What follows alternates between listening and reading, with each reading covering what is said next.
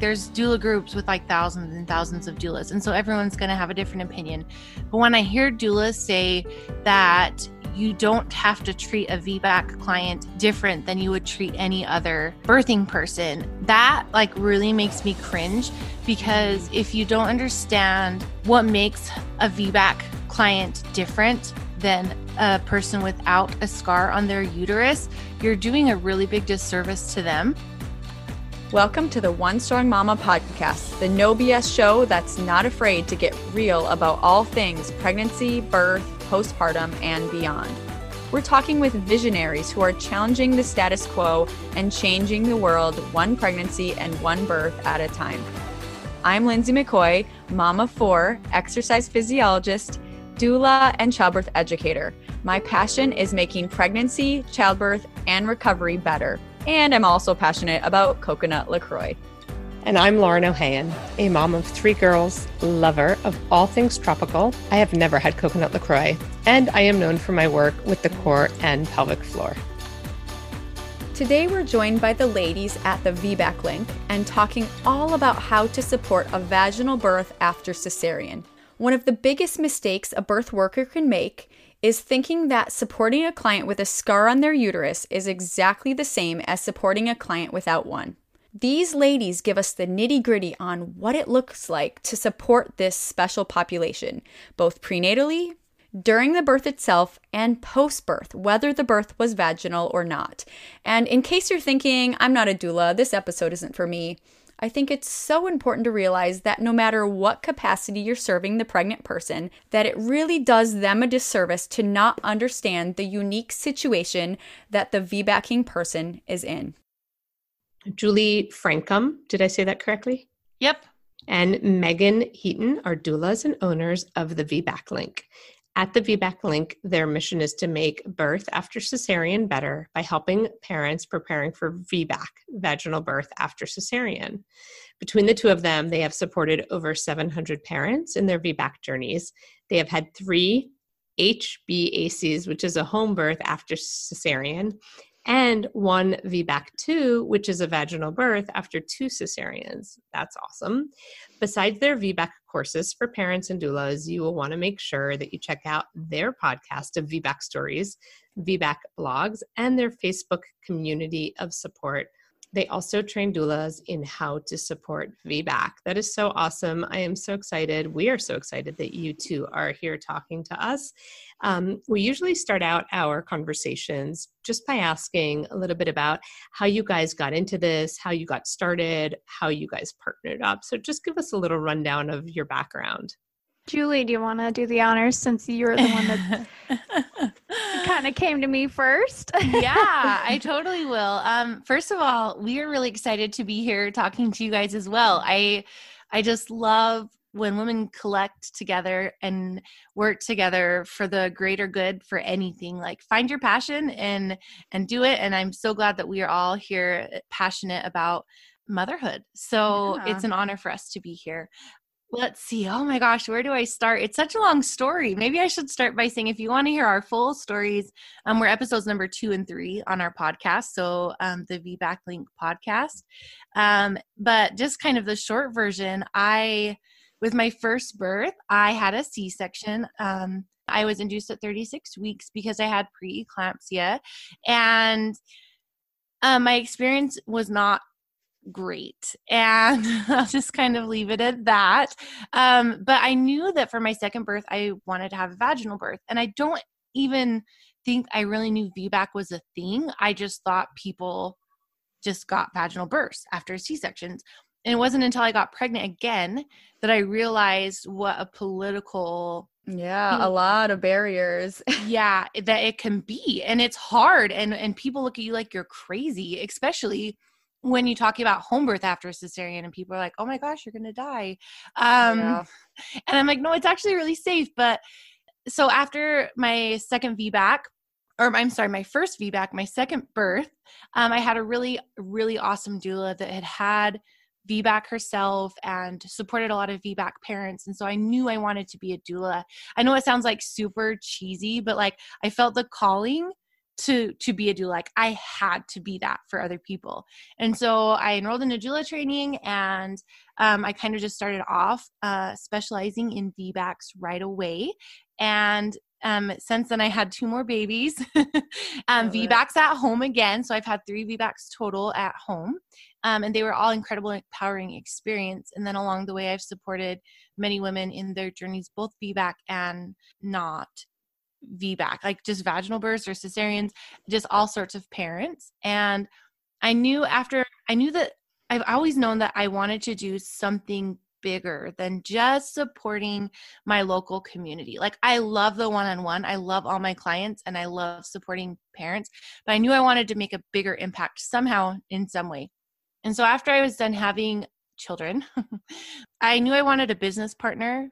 That's kind of what led me to Megan. Megan had just had her VBAC after 2 C-sections not that long before, and I knew she had an amazing experience. And so I was like, I was so nervous to reach out to her.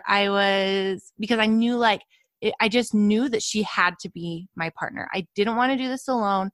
I'm horrible at being accountable to myself, and I needed somebody else. And so I reached out to Megan, and I'll let her share the funny side of the story about that. And long story short, she said that she would love to.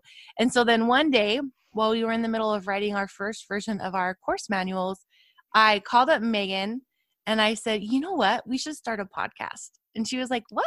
And I said, yeah, we should start a podcast. Like the future of social media or social networking is podcasting. I'm like, we should do it.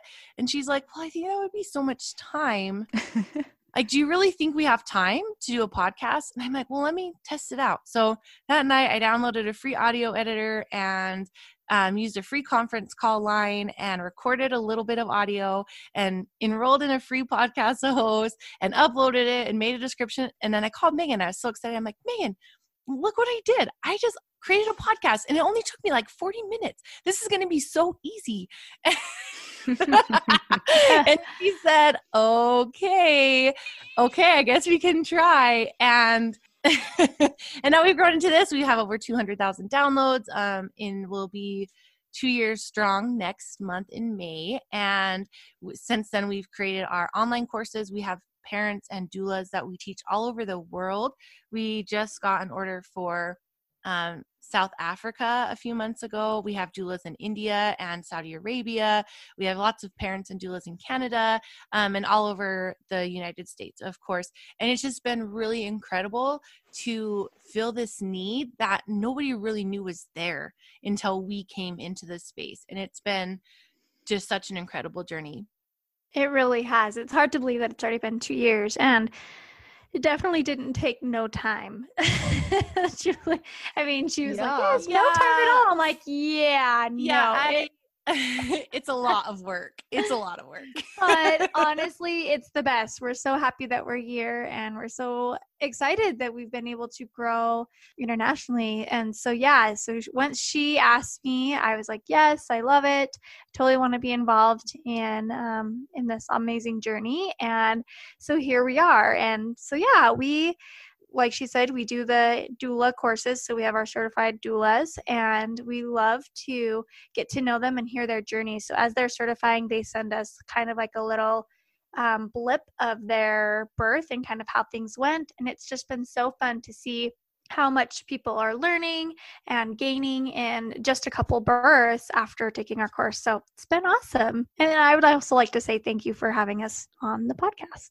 Yeah, I think that's so cool. You know, we're talking to a lot of birth professionals in this podcast, and I love hearing how people, continue to serve their clients, but also serving in a lot of different ways. And I think it is hopefully inspirational to the doulas out there listening who have this passion. Maybe it's not VBAC, maybe it's something else, but they have a passion that they can go wherever they want to go with it, right? Yeah, exactly. Like, And we even have people who are like, I am not quite a doula yet. And we do encourage people to be doulas before they take our course and stuff, but they just love being involved in birth and want to kind of submerge themselves in the birth world. And, we're like, can you take it and, take the course and then see where it takes you? And a lot of people are like, yeah, this is totally where I want to be completely. So it's been awesome. I love it. So talk to me about VBAC. So first of all, let's go through the acronyms, because there's a lot of acronyms. A lot of people probably know them, but some people are thinking like VBAC, HBAC, TULAC. Right? You guys want to run through TULAC? That sounds like TOLAC. That sounds like something I want to plant and then maybe eat. Right? No, definitely not. Yes. Well, and so really, labor after cesarean or trial of labor, trial of labor after cesarean, that's what that means. Trial of labor. And so that's everyone, right? So everyone's in a TOL, trial of labor. And so this, the LAC, like that end is labor and then after cesarean. And so that's all that means is trial of labor after cesarean, TOLAC. Yep. And Perfect. yeah, Julie mentioned she had a home birth and after cesarean. And so that would be HBAC. So home birth after cesarean. Mine was VBA2C, meaning I had a vaginal birth after 2 cesareans. And then there's it gets all crazy, two VBA, 2 VBACs after 2 C-sections. Yeah. And I had 3 HBACs, so 3 home births after cesarean. And so you just got to play around with the numbers, and if you know what the main acronyms mean, you can usually figure it out. Perfect. That's good. That's a good primer for people. So the other thing I really wanted to ask you is about VBAC. So who should attempt a VBAC? Should everybody attempt VBAC? Who shouldn't? I think, as you guys well know, the majority of people who have cesarean elect to have a cesarean after that. And I think a lot of the medical model that we're in, a lot of doctors recommend just get a cesarean, just keep doing the cesarean route. So I'd really like to hear your guys' perspective on that. Yeah, everybody's situation is so different, but I'm just going to throw out some statistics for you because I am a statistics-aholic. Same. And so I love data.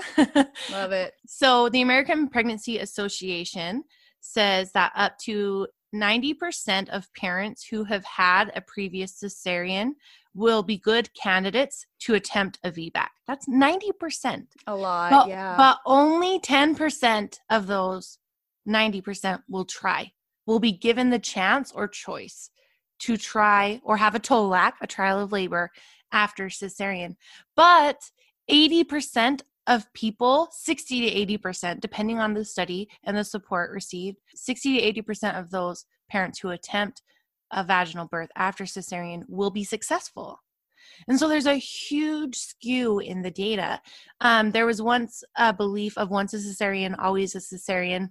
That is over 100 years old. That's so dated. And it is such a different time than what we're living right now anyways. But there's a lot of politics and history going with cesarean and VBAC. And we go over all of that in depth in our course. I think we have a 30-minute video just about the history of VBAC and cesarean and how it's changed and evolved. And so it's safe to say that most women are really good candidates for vaginal birth after cesarean. And the problem is that providers aren't giving them the option, and they don't know they have the option. I was just at a birth yesterday. There was 3 midwives there, two CNMs and a CPM, so different levels of midwifery. Mm-hmm. And they were all talking about the maternity system and how everything is shifted and the differences. And one of the midwives had been practicing for, I think, 40 years. And she lived through all of these things that had happened. And I just loved picking her brain and hearing firsthand experiences of like the big backlash in the 90s for VBAC and how it used to be like everybody would have to have a trial of labor even if they didn't want to. And it's just so much compounded into that decision. And providers are just not giving parents an option. And parents aren't taking control of their birth. People want to be told what to do to birth their babies, like the majority of women. And it's sad, and we see it all the time, that we've been groomed from such an early age to just be told what to do during our birth instead of putting the trust in our bodies. And so we are not advocates of like going rogue and not trusting your provider and go birth alone in the woods. I mean, if that's for you, then that's awesome. But what we're trying to do is help parents educate themselves on what their options are, and so that they can determine on their own what type of birth they want and find a provider that supports what they want instead of their provider making them support their own decisions for their birth. Does that make sense?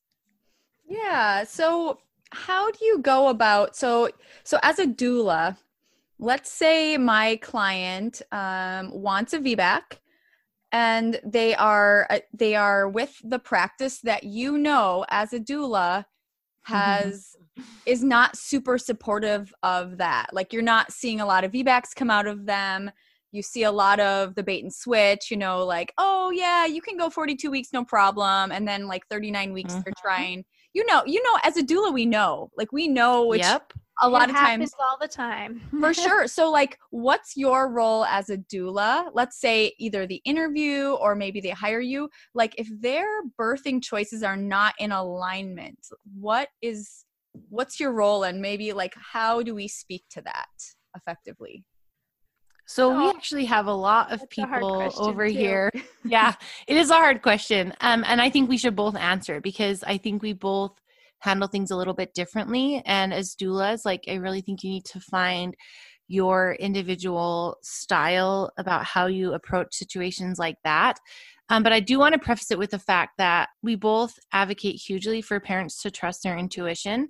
And if for whatever reason they are choosing to stay with a provider that we know won't be supportive, you don't know if that's the provider that person has to be with for a specific reason, even though they may not be generally supportive. And so it's really hard to say, like, I know we could tell you right now, providers in our area that are big bait and switchers. But what I focus on personally as a doula is just educating my clients, like first finding out what birth they want, but then helping them figure out what the provider that is supportive of that birth looks like, so that when they go into their prenatal appointments, they are seeing whether or not their provider fits in line with their goals. And it's actually really funny because while you were asking that question, there's a provider local here that everyone refers to for VBAC after 2 or more cesareans.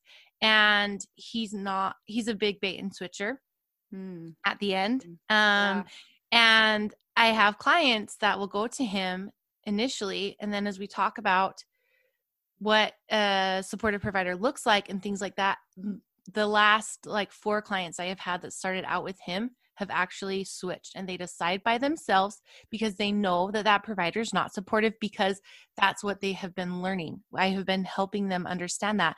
And honestly, if they would have chosen to stay with that provider, I would have supported them because I trust and honor their own choices and their instincts and intuition as well.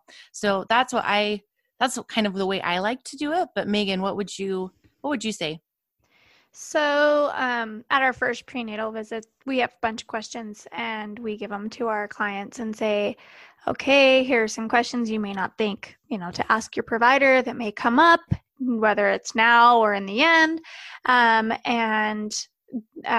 We give those questions to them. And at that same visit, we discuss kind of what their preferences are for their birth, because we start kind of planning for their preferences so we can understand and then get the questions that they have. They may have a preference that they're unsure if it's a preference or not. And so we educate on that. And then at the second visit, they report back to us with the answers to what their provider said. And a lot of the times they'll say, like, this really made me feel weird, or I was unsettled about this answer. And then we kind of just say, okay, what made you feel weird about that? Or, whatever this. And usually it's them just coming. We never say like, you should totally switch. That's a bad thing, Yeah. But we say, okay, well, what the last time we discussed, this is what you said your preferences were. It sounds like this provider might not totally be in line with that, whether or not you switch or not, like it's just, that's the fact. Like, sounds like it's not,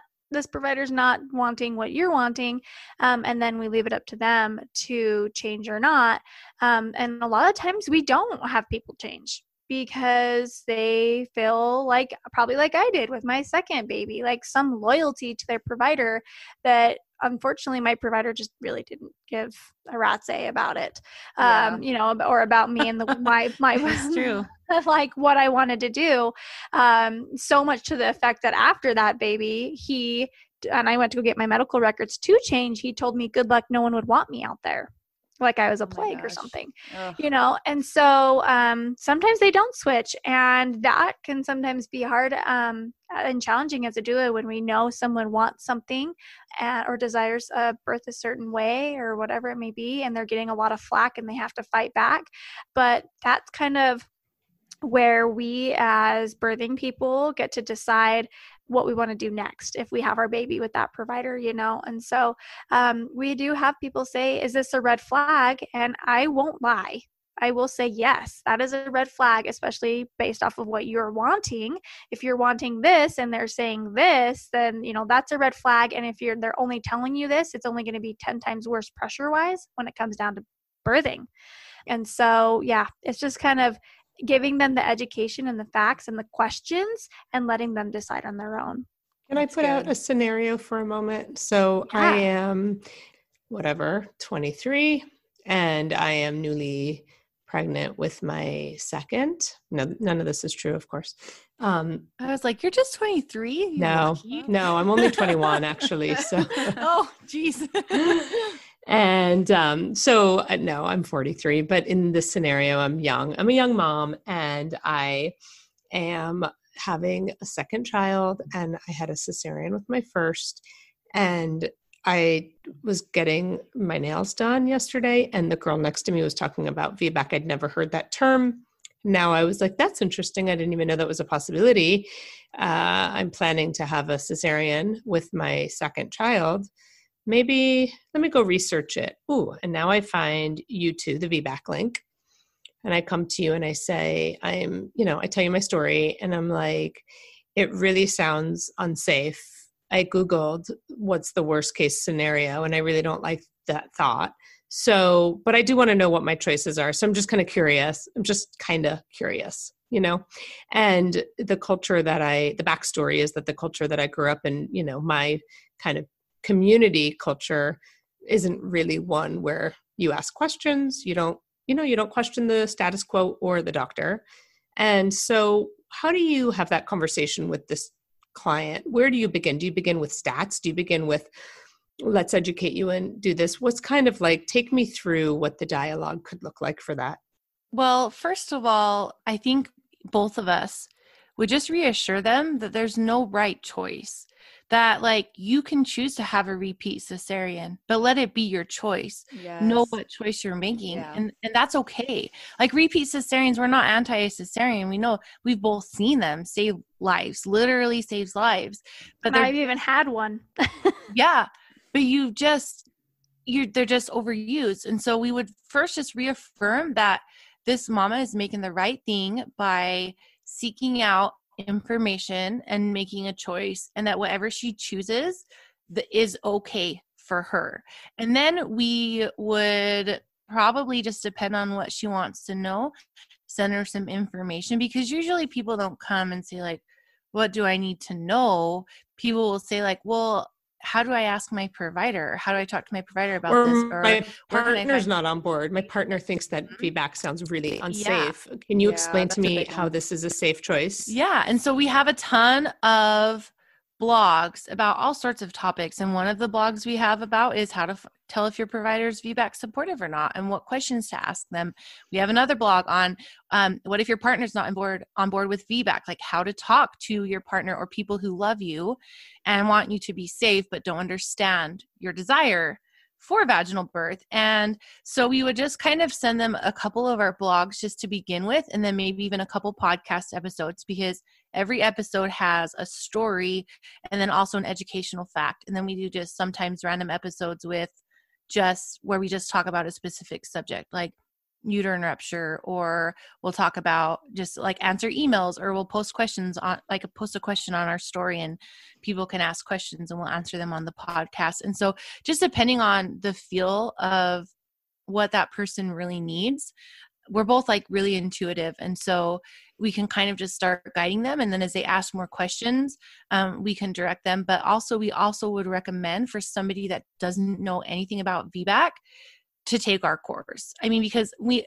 always recommend that for everybody, because it is packed full of so much information that you don't have to spend hours and hours and hours searching on and getting everybody's opinion on. It's just all right there laid out for you. And so I would always recommend that as well, because we cover absolutely everything you never knew you needed to know about VBAC in the class. So that would be kind of where I'm going. Megan, what would you add with that?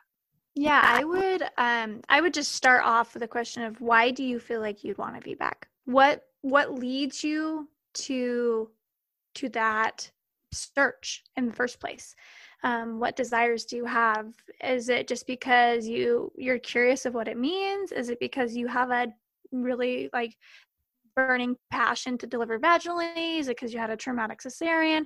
And kind of going over with that. And then I'd probably kind of process a little bit with them. And then, of course, I would definitely, like Julie said, like reference our class, because there's a lot to be learned in our class. And the reason why we made this class is so they can get all of the evidence-based facts and the history and everything that they need in one. It's like a one-stop shop. So they don't have to go Google and hear all the crazy, scary stories, because when you are preparing to birth a baby, whether it be a trial of labor after cesarean or your first baby or your second, it's intimidating going into the unknown, right? We have no idea how this birth is going to play out. It might be exactly like our first, it might be faster, it might be slower, we have no idea. And so kind of preparing them with that education. And then I would probably like to report back and see how they felt and answer the questions and help them decide if they ultimately feel like the risks of doing a vaginal birth after cesarean is something that they want, or if they don't mind the risks of a repeat cesarean, or where they're at, and then support them in whatever that looks like. Right. I mean, it's always a pros versus cons in all of our choices, right? So I think sometimes we get in the mindset of doulas want everyone to have like water home birth, and they think that we don't support cesareans, or we think everyone should have a VBAC. And so I love hearing that you guys support all types of birth, and it's more about empowering people to make the right choice for them. Is that exactly right? Exactly. Yeah. Because like Julie said, like, we're not against repeat cesarean or even scheduled first cesarean. Sure. We just want everyone to know the risks and benefits of both sides and decide what's best for them and their family. Because someone who is just having one baby, and that's it, like, they may end up choosing a cesarean for multiple reasons. I don't know. And that doesn't mean we are against that or anything. We just want to make sure that everyone feels loved and supported and educated, because I know that during my VBAC journey with my second baby that ended in a repeat cesarean due to lack of support overall, I felt very alone. I was in the world of Google, and Google you can go real far deep down this rabbit hole real quick, and it's scary, and you're like, I don't know what to believe, like this and that, and then Joe Schmo over here saying that, and Facebook saying this. It's so overwhelming. And so it's just nice to have the stats, the facts, really have someone, that's why we love doulas so much, is because doulas can help really process these birth experiences for both them and their partner. Because sometimes the birthing parent is totally wanting to have a TOLAC, but the partner is super traumatized. And so they're like pulling. And so then we've got this couple that are like pulling back and forth, and that makes it hard. There's just so much that can go into it. Yeah, and what about someone who sorry, Linz, but no, go. I've been writing down a few questions here. Just really also based on the world that I'm in. So you might not know a lot about me, and this is Lauren speaking right now. And I work a lot with women who have core and pelvic floor issues, and many of them are postpartum, and many of them are very much traumatized by their experience, and they feel let down by their body. I do have quite a number of people who so now let's go back to our avatar, and our avatars now. You've given me, the 23-year-old second time mom, the VBAC, why it might be an okay choice. And I'm starting to feel okay about this. But then I say, well, the other thing is that I started to show signs of having a prolapse after my first, and my OB has, convinced me, and I've done the reading, that I can make my prolapse much worse by going through labor. So I'd like to know what you think of that. I have this scenario to be exact. I have a friend that she delivered her first baby and had just a severe tear and prolapse, and just very traumatizing.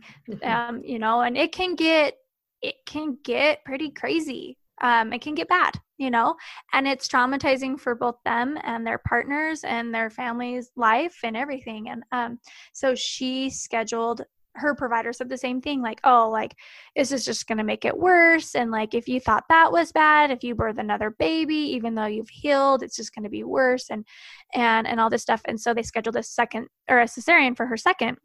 And for their third, she was like, there's just no way. Like, because I was like, you do know that you can Tolac, and we talked about that.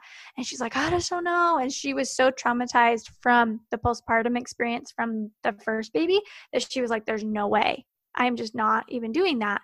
And so it's hard. And I wanted to try and like have her talk to a pelvic floor specialist, and like a different one that maybe was a different, had a different view. At the end of it, it just came down to me needing to support whatever she wanted, and also take into account that she didn't want that information I wanted to give her. Right. Like, I had to accept that she didn't want the information. I knew that she had other choices, and that she was kind of being feared into, I don't know what's the right word. Like, she, kind of, I don't even want to say bullied, coerced. But like coerced. Yeah. She's being coerced into this other route, even though she had these other options. But she was so traumatized. Honestly, she really was. And I don't blame her for her experience. It sounded really awful. But she was so traumatized that like even bringing in any information was so overwhelming that she just was like, no, not happening. And she had a second cesarean, and that's totally okay. But again, it's so hard. Like, as doulas or birth professionals, like, we have to also understand when the right time is to give this information and when it's wanting to be received. This episode is brought to you by the One Strong Mama program, the game-changing prenatal and postnatal program that prepares the body for pregnancy, birth, and beyond, based on the Body Ready method, teaching birth and fitness pros how to assess and train prenatal clients. Go to onestrongmama.com to learn more. So you don't have a blanket answer for, can birth, vaginal delivery make my prolapse worse? So I guess I kind of like went around that. Yes, it could. It totally could, based off of like how long you push, how low your baby is, and things like that. But I do know that, so I've also seen a client that did have prolapse, and she went to the pelvic floor specialist I was just talking about and learned a different way to push, a more controlled way to push in a different area, and push that baby out. And she has no worse of symptoms than she did before. Yeah, Lauren. Okay, I'll corroborate by saying that in my experience working with thousands of women with prolapse and birth is that exactly, it doesn't have to get like, anecdotally, I can tell you that I have Lindsay and I have many clients who do our One Strong Mama program. This was why we created it, because so many of my clients were getting pregnant, and my program was a postpartum program, right? Postpartum. But then we had all of them getting pregnant again.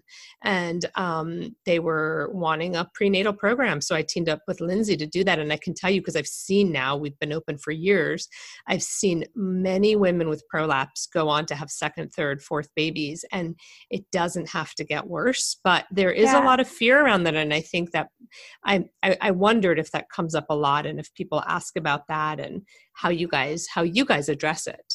Yeah. So sorry, I kind of like bounced around all over. No, that was great. But yeah, it doesn't have to be. Could it be? Possibly, but it doesn't have to be. And so, yeah.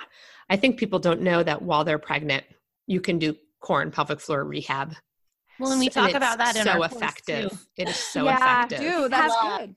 Pelvic. Yeah, we have that in a whole section on that, because a lot of people think, oh, pelvic floor is only good for after baby, but that's so incorrect. It's so incorrect. Like, you can get some pelvic floor guidance and support. In fact, we just recorded an episode last week on a client who decided to go to a pelvic floor specialist before, even just a couple times. And she was like, it was a night and day difference for me. Right. Like, your pelvic floor needs to yield. It needs to be responsive, not just tight. We need to have the ability for the body to respond to the labor appropriately. And I think we live in a society where we have a lot of tension and we're not very mobile, and that comes out in our pelvis. So it's, but you know what taught is to do Kegels. Everyone's just taught to do Kegels. Like, oh, just do Kegels. Oh, just do Kegels. And it's like, okay, Kegels might be what you need, but you might need a whole bunch more. Right. And here, so I want to segue a little bit. So what I see a lot I see a lot of different things. I've been to probably several hundred VBACs and cesarean, just a lot of variety of birth. And the one thing I'll notice with some people preparing for a VBAC is, and granted, I will say I have doulaed for a lot of like the ICANN leaders, so people who are really into it. So they can get so obsessive, so to speak, like it is like their full-time job to prepare for this birth. And I 100% get it. So let's say this person is super focused. She's doing the VBAC course. She's doing, OSM. She's preparing her mind. Maybe she's doing hypnobabies, whatever. And now she has a cesarean for whatever reason.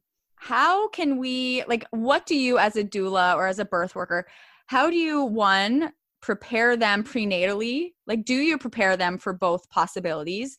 And then, second part of the question, what do you do if it doesn't go as planned? So it's a long question.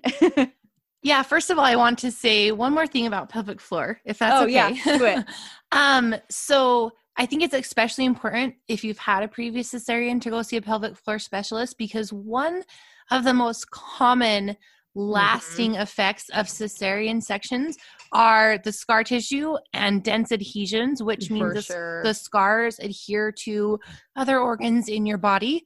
The scar tissue can adhere to the organs like your bladder, your ovaries, things like that, and you won't even know it. And if that scar tissue is adhered to other parts of your body, then it will really, really limit your chance of having a successful vaginal birth unless that scar tissue is worked through and softened and released. And so seeing a pelvic floor specialist or practitioner, what is it called? Structural MFR, myofascial release. Myofascial. That's right. Is really, really important. We even talk about cesarean scar massage, like just simply massaging your own scar in our course. And that's so important. So, yeah. And I will segue off that quickly to say that I have a lot of clients too who, and I'm not this is really not me extrapolating. It's kind of working off what they've told me, who believe strongly that they had a hard time having a vaginal delivery their first time around because they failed to dilate from so much pelvic floor tension or trauma, sexual trauma, life trauma, any sort of trauma, right? Life is traumatic. So, and that in preparing themselves for a VBAC, they take into account very strongly the need to uncover what's at play in their pelvic floor. Is it trauma? Is it holding? Is there too much tension? Are the pelvic floor muscles functional, and the core as well? And I think that it's this whole other side of pelvic floor health and even VBAC health, right? Birth, that we often don't look at what is the emotional side of a birth and what's at play there. That really needs to be addressed, I think. I'm not sure how you guys absolutely. think about I mean, that. so much birth trauma. I mean, we go into this, if we have previous trauma, it's going to come up. Like if sexual trauma, previous birth trauma, it's all there in the pelvis. Exactly. I just got done writing a blog about healing birth trauma. Actually, it's really, really long. I bet. But going back to your question about what happens if you don't get your VBAC, like that really is really hard on parents that have, and I'm using like air quotes here, but like done everything right? They hired a doula, they saw a chiropractor, they saw a pelvic floor specialist, they educated themselves, they listened to every single podcast, they took the course, they took lots of courses, and then something happens to where they don't get their VBAC, and it is a whole different level of trauma or sadness or sense of loss that you have to process through. So first of all, we always let them know, this is after the fact, of course, that it's okay to feel happy that you have a healthy and well baby, and sad that you lost the birth experience that you prepared for at the same time. You can have both of those emotions exist in the same space, and it's complicated and it can feel heavy and it's easy to feel guilty about that, but it's okay to feel that way. You can have both of those feelings, but that's one of the things that we go over in our course as well. And we talk about it a lot on our podcast. So do you talk about it like ahead of time? Like there's like this camp of like, only focus on the positive. Like don't focus on the possibility that it could end in cesarean. And then there's other people who I've noticed, they will say, oh, make your VBAC plan and make your cesarean birth plan. Yeah, that's where I was kind of going with it. We which one? Yeah. Yeah, and I think that we do this in both as doulas and in the VBAC Link business as well. We share stories from all different types of birth outcomes. We even share uterine rupture story, repeat cesarean stories, all of those stories, because we want parents to know like what circumstances that they could find themselves in. So we educate them in our courses, and again as doulas. So I'm kind of speaking generally for both here. During their prenatal visits and during the course, we talk about repeat cesareans. What are indications for repeat cesareans? Like when is it really necessary, and how to know how to avoid like the common reasons for cesarean, how to safely avoid them, of course. And we go over family-centered cesarean and how to make your cesarean experience better if you do find that you are one of the ones that needs to have a repeat cesarean for a true medical indication. And so I always ask my clients, even parents that don't have a history of cesarean, I always ask them, I'm like, do you want to talk about cesarean options? Like, I know your hospital, I know what their family-centered cesarean options look like, and we can talk about those and make a plan. And then a lot of people don't like to talk about it. They there's this mindset in our birthing culture of people that are doing things where they get educated and that they only want to hear positive stories or think about positive things. And that's great. But I think in a way it can set yourself up to be disappointed with your birth. And so I always encourage my clients to let's talk about it. Let's figure out what that looks like. And then once we're done talking about it, we'll pack it up and we'll put it away. And we don't have to talk about it again. But then if it does come up in your birth, we have talked about it, we can pull it out and we can say, okay, this is what we need to feel supported and feel in control and feel like we're the ones making decisions instead of having the doctors call all our shots. And every client I've done that with that has ended up in either a cesarean or a repeat cesarean always says, while they are definitely sad and mourning the loss of their vaginal birth, they know with confidence that their cesarean was necessary and they felt like they were in control of everything that was going on and that they were a participant in their care. And parents feeling like they were involved in the decision making regarding their care is the biggest preventer of postpartum PTSD related to their birth. Mm-hmm. And so I think that that's a really important thing. And then just sitting and afterwards listening to them process, but educating them on both ends. We do that at the VBAC link. We do that as doulas. We don't want to be all sunshine and butterflies. Sometimes cesareans are beautiful and healing experiences. And sometimes even VBACs are traumatic experiences. And being prepared for all of the things is more likely to help you feel satisfied with your overall birth experience. That's good. I think when I was a brand new doula, I went into it a little bit, not maybe consciously, but I think subconsciously some of us go into it thinking like, I'm going to come and I'm going to support so well. Like no one's going to have a cesarean, like, because I know all the spinning babies moves and I know this and I know that. And my first birth that I ever attended was like 50 hours, 60 hours long. First time mom, ended in a cesarean. I did everything within my power. And it was a really great wake up call of like, you know, shit happens. Mm-hmm. I've been there. Yeah, it happens. And it was nobody's fault. It was just the way this birth needed to go. And yes, we could look back and think like, yeah, there's other things that maybe could have happened prenatally. But I think it's really huge for birthing professionals to understand that we can only control what we, you know, the care we give. We can't control outcomes. But, you know, we can stack the cards in their favor. We can do all we can to get the person what they want. But I think I also maybe was a little rose-colored glasses as well. You know, I'd tell people like, oh yeah, do all this. And we didn't talk about the cesarean plan. And I will always wonder if, you know, 10 years ago, some of those clients maybe were dissatisfied. Like, I spent all this money on my doula and my Hypnobabies class and this and that. And then like we didn't spend any time prenatally talking about these possibilities that then happened, you know? Yeah, and I think it's important to remember that birth trauma doesn't just have to be for the birthing person. The partner and the birth workers involved in the birth can suffer from birth trauma too.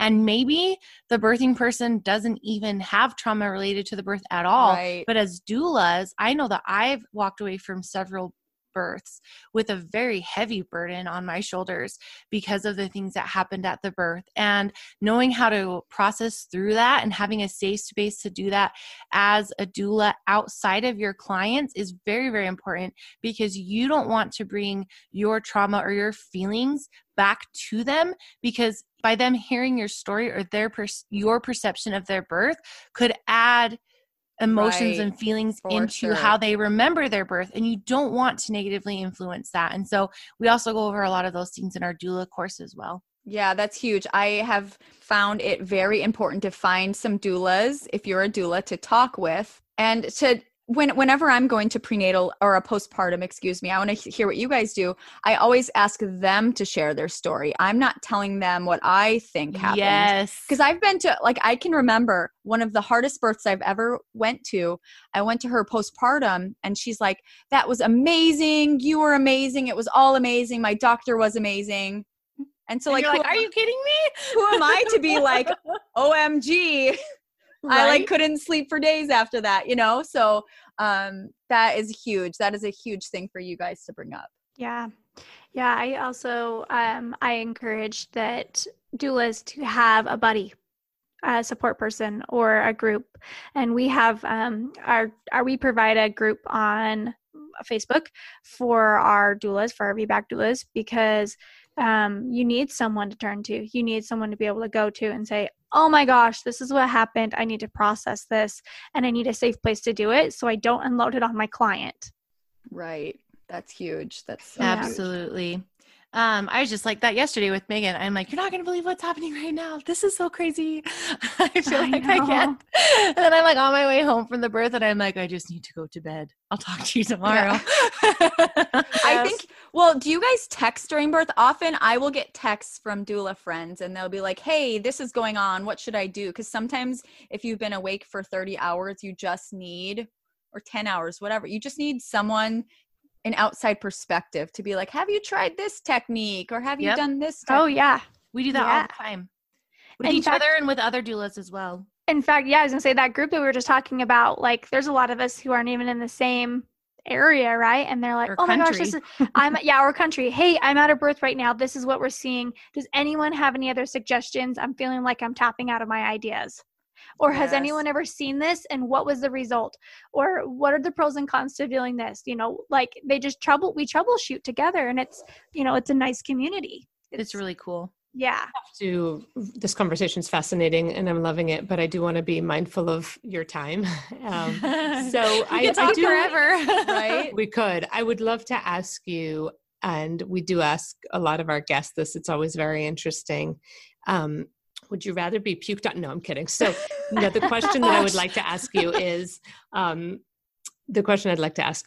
is, is there anything that, hindsight is 20/20 vision, right? And we all feel like the older we get, the more wise we get. I hope that we're all feeling that way. So is there anything you see with doulas, new doulas or not, hopefully new, and around the subject of VBAC that makes you cringe in the way that for me, when people are saying, oh, Kegels are all you need for your pelvic floor, and I'm like cringing. So is there anything that you hear people do or say, or that you'd love to just give a piece of advice to any birth worker about maybe a way to handle that situation different, or how to say it, speak it? So is there anything?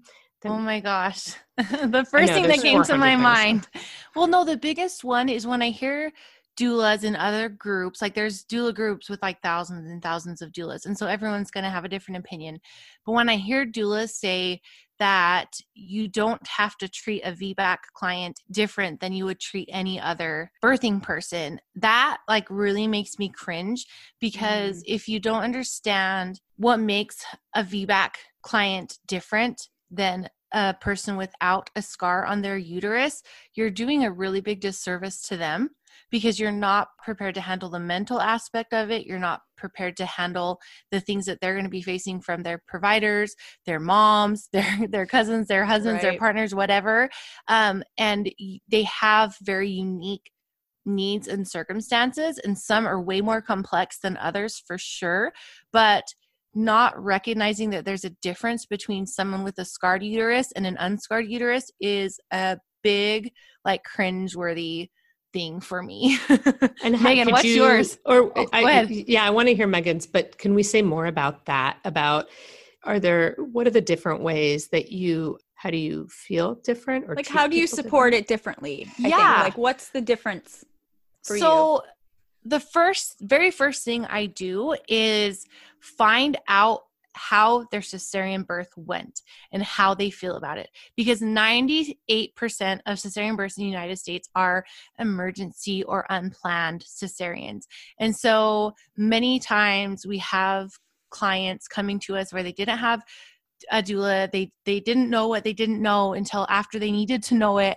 And they're struggling with some level of depression, trauma, anxiety, or whatever, and getting to the root of that and granted, we're not therapists. And sometimes we have to refer to therapists because we're not able to properly treat their symptoms or the things that they're feeling, especially if it's birth trauma. But finding out what that big thing is that, like, it's heavy on their mind. Like for me, I'm like, I don't know if my cesarean was necessary. I was so hyper focused on my blood pressure my whole second pregnancy. Like, it raised my blood pressure because of how focused on it I was, because I had preeclampsia, So finding out the triggers or their emotional ties that bring fear into their preparation is going to be probably one of the biggest things that makes a VBAC client different. And we have like a fear release course in our activities for parents to do. Like, we have like a whole workbook, like we make them do things, we give them homework.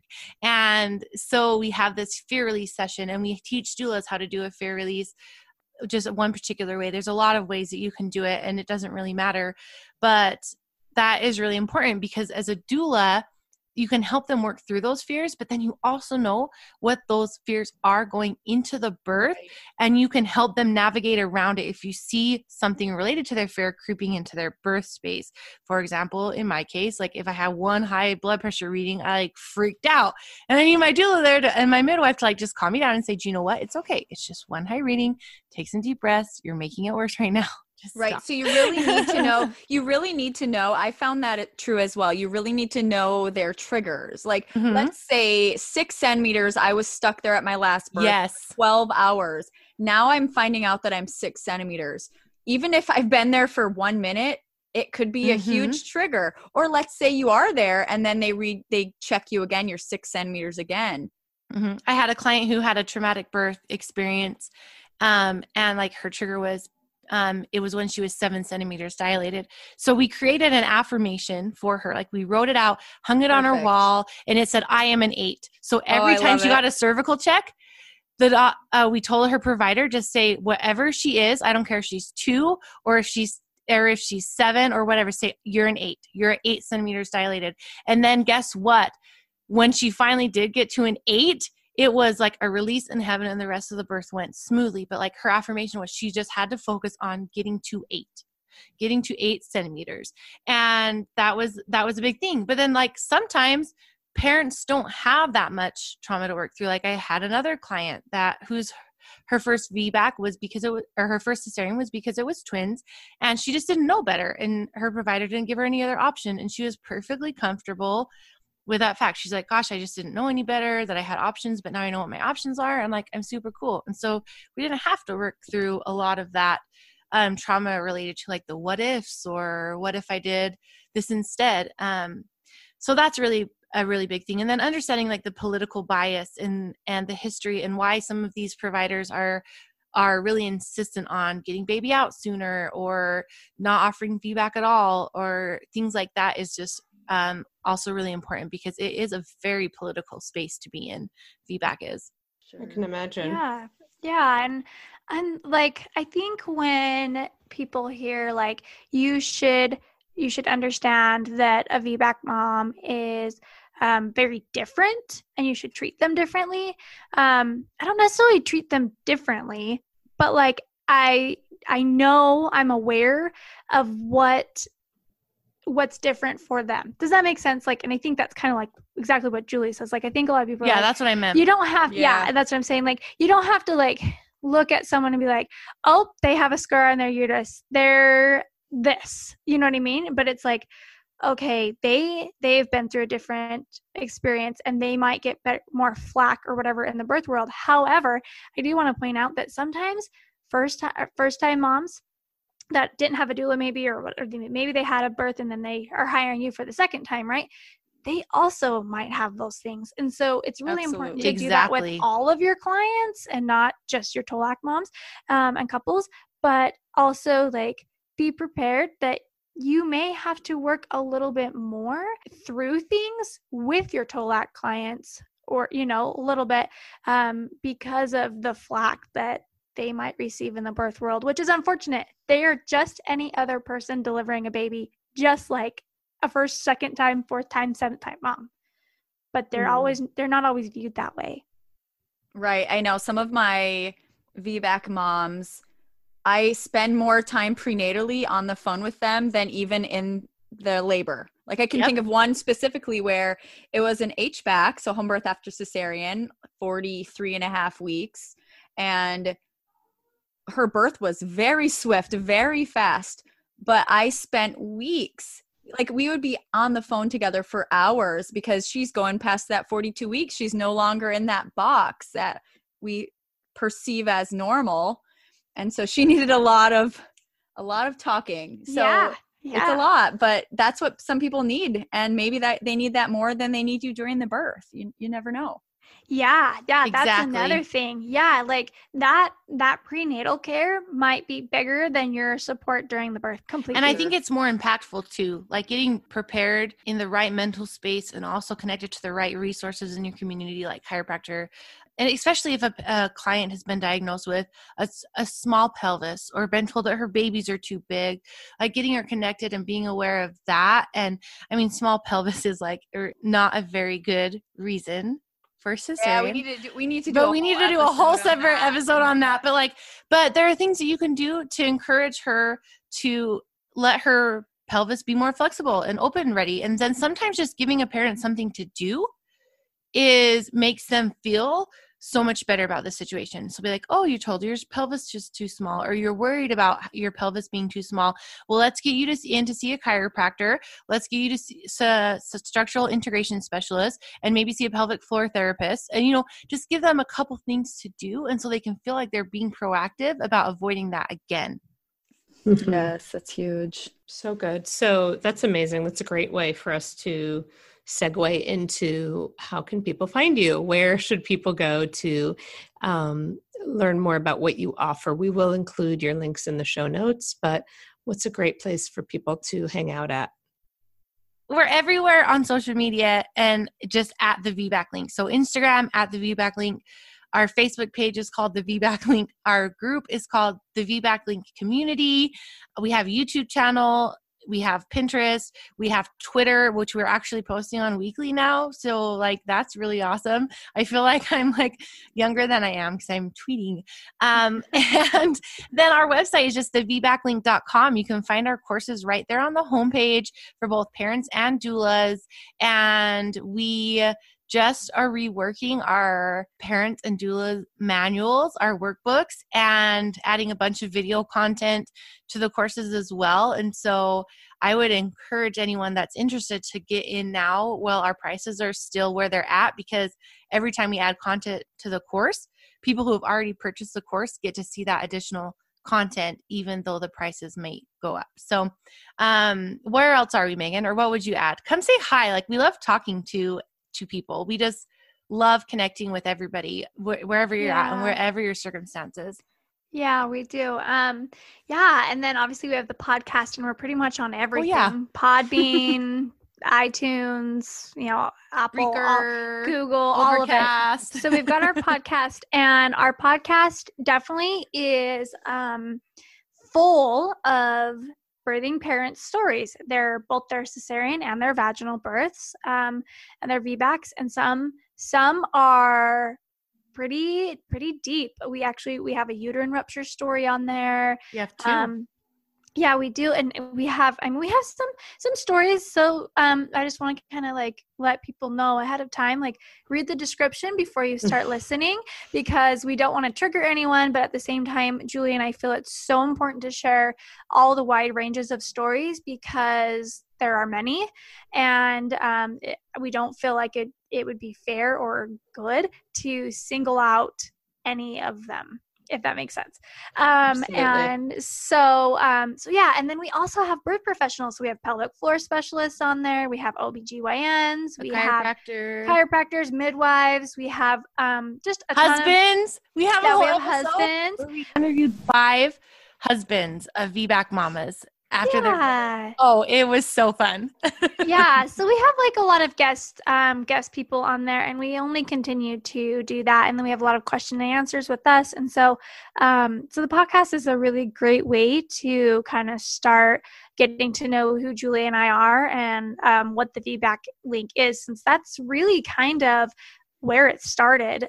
So yeah. And then other than that, like she said, all social media platforms, and just email us, tell us hi, tell us what you're thinking about it, ask us your questions, because we love talking with everybody and making connections all over the world. Amazing. Thank you. Well, it's been great talking to you. It's been wonderful. So thank you so much for coming on our podcast today. Aww. We can't wait to be guests on yours. Yes. Oh my gosh. We can't wait for you to be guests on ours. We have a recording slot open. I'll email you and see if you can fit it in. Perfect. Amazing. Thank you, guys. Perfect. Thank you all for listening to the One Strong Mama podcast for birth professionals. If you haven't already, please leave us a rating and a review. We really do appreciate all of the support. If you are a birth worker with an inspiring client, or if you have a birth pro in mind that we should definitely chat with, please email us at podcast@onestrongmama.com. Also, make sure to follow us on Instagram at OneStrongMamaPrenatal for tips for all stages of pregnancy. And definitely join in on the discussion in the One Strong Mama Facebook community group. See you here next time. This episode is brought to you by the One Strong Mama program, the game-changing prenatal and postnatal program that prepares the body for pregnancy, birth, and beyond. Based on the Body Ready method, teaching birth and fitness pros how to assess and train prenatal clients. Go to onestrongmama.com to learn more.